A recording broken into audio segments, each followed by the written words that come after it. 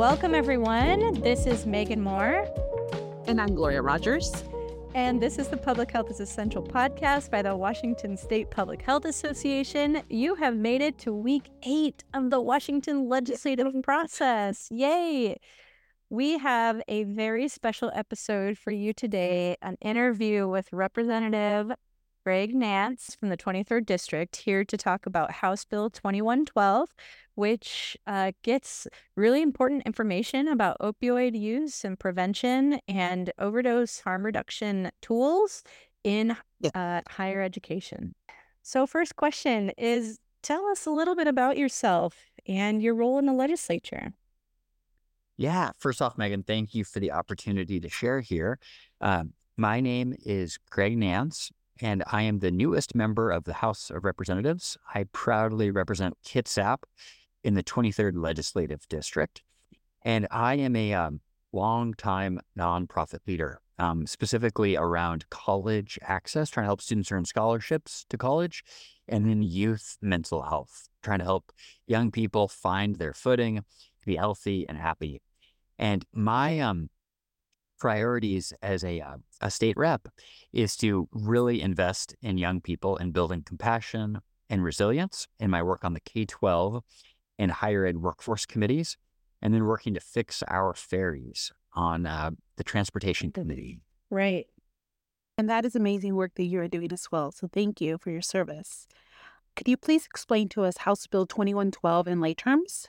Yeah, many of us have come face to face with tragedy from opiates and fentanyl.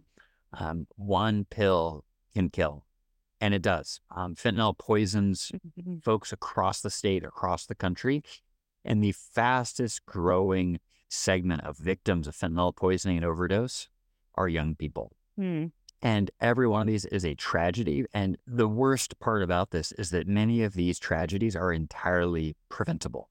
So House Bill 2112 requires overdose prevention education at our community colleges and our universities here in Washington, so that young people learn about the dangers of fentanyl poisoning. And as part of that overdose prevention training, we learn about the Good Samaritan law, because I've heard of a number of young folks now who were afraid to actually call for help when their friend was overdosing because they were afraid they were all going to get in trouble. And this law helps confirm and clarify you will not get in trouble for trying to help your friend or a loved one or a neighbor in need. Yeah. And then with fentanyl overdose, we actually have this magical antidote that actually helps revive people who are in the midst of an overdose, Narcan and naloxone. And so this legislation provides the funding so that you can actually have the tools on hand in your dorm and in your residence hall, your cafeterias, your libraries on campus, where if a friend or a neighbor in need is overdosing, you were able to provide life-saving revival right there using Narcan. And then for the first time, we'll also have fentanyl testing strips available as well. So the young people can confirm that, hey, is this does this pill have poison in it? And I think that's really, really important because many young people, when you're at college, are experimenting or trying stuff, and we don't want people to be poisoned by fentanyl because, again, one pill can kill. Right. That's so important. Has there been any drama on this bill, or do you have any scoop on it, or is it generally supported by all? How's it gone this session? Yeah, so I want to credit colleagues on both sides of the aisle here. I was initially concerned that, hey, are we going to be able to pass bipartisan legislation around our statewide fentanyl strategy? And to the immense credit of colleagues on both sides, we have gotten a lot of creative initiative, a lot of great ideas on the table. We have a sense of urgency that we've got to do better. And I will say early on, after the introduction of House Bill 2112, there were a number of groups that came forward with concerns that said, hey, look, this is a good idea, but it's going to be so expensive for my college or my university. And the promise I made on day one I hear you, and we're going to do everything we can to get this funded. I do not want more unfunded mandates. And that's where the legislature says, you've got to do this, and we're not giving you any money to do it. Those laws don't typically work very well, because when we don't resource our partners appropriately, we're basically robbing Peter to pay Paul. We're taking away the resources that our colleges need to feed hungry kids, to provide mental health resources, to provide textbooks, and all the other really important stuff our colleges and universities do. That's not good enough. We need to provide the funding where we can actually help kids avoid overdose. And I'm proud that this legislation is going to do that. We still have a number of rounds of negotiation around appropriation for how much funding exactly this will be. But we've got colleagues in the House and the Senate, colleagues on the Democrat and Republican side really pushing for this.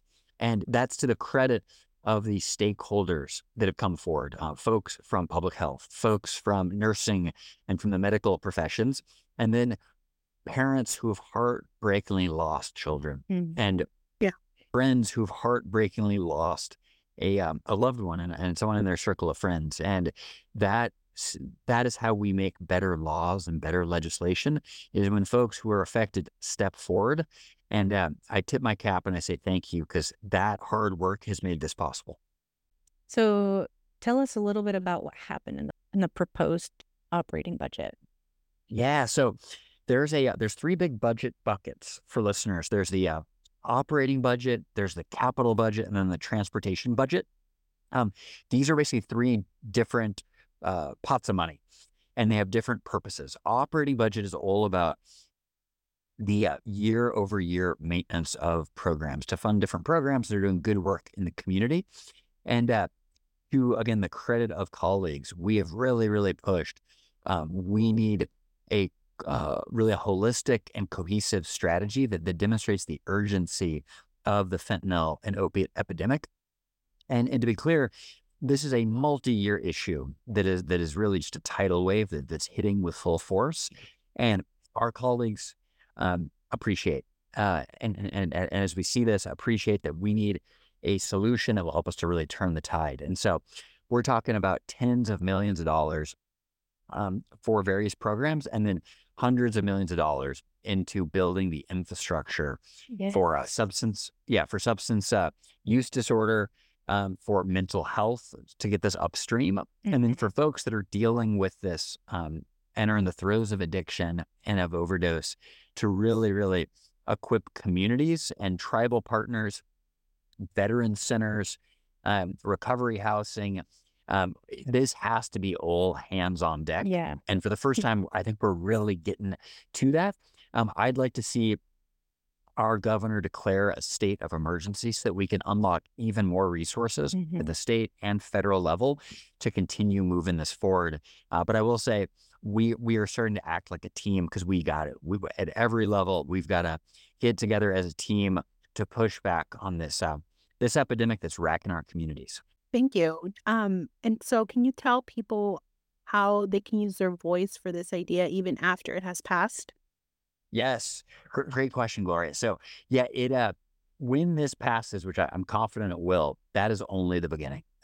We need to continue building momentum. On April 11th, I'm going to be visiting the University of Washington, and we're going to have a rally around supporting young people against opiates and fentanyl overdose. Any listeners that are able to make it, would love to have you there. I would also love to visit your campus. Wherever you are, you let me know when we can get together and when we can educate students, administrators, educators, parents, mentors, faith leaders, whoever's interested. We need to rally together because knowledge is power, and having naloxone and Narcan distributed helps save lives. Yes, that's great. We actually have a lot of members in our organization that are students from across the state. So, and they may be listening to this podcast. So we can definitely help put that call to action out there. I would love that. And I'm pretty active on social media. So please say hello, share your creative ideas, share concerns you have, share your suggestions, help us make better policy. And this is a case where the easy part is actually passing the law and getting the funding. The hard part is getting Narcan and naloxone and overdose prevention training out in front of students and young people. I need your help. So please, you can find me, Rep Greg Nance or Greg Runs Far on Instagram, and find us on Twitter, Facebook, LinkedIn, wherever you are, we are, and we would love to meet and connect, because this is going to take all hands on deck, and we need all the help we can. That's great. I think that we could definitely help with that. And you're exactly right. The policy doesn't stop after something has passed. That's just the starting point. And I'm sure there'll be rulemaking that goes into this as well. And we can talk to our listeners about that another time. But it's another great opportunity to have expert input into how the policy is implemented. So stay tuned. Hey. Oh, do you have anything else to add? The final thing I'll say is a big thank you, Megan and Gloria, for the work that you do. I mean, this is impactful. We need more young people. We need more practitioners involved in government. Too often, decision makers don't have the experience that we need. We need to be hearing from folks affected and impacted. And so, grateful for practitioners stepping up, and especially when we get young people who have a heart for this work to step up, we make better choices here in the legislature. And so we need it. And the podcast is a wonderful step to get folks informed and inspired to take action. Thank you. Yeah, thank you so much. 100%. We are so appreciative for you being here and talking to our listeners. This is such an important idea. And this is your first term. So it's like, people can look forward to running for office. I think that is a great opportunity. Young people, run for office and do things even in your first term. So all very exciting. Thank you so much for your service. It is it's an honor. And I can't wait to work more closely together. And Megan, I look forward to trading Kitsap stories when we're next together too. Okay. Well, it looks like that's all the time we have for today. Thank you to Rep Greg Nance for joining us this week. Thank you for joining us for the Public Health is Essential podcast by the Washington State Public Health Association. Believe it or not, we will see you next week for the last week of legislative session. Have a great week.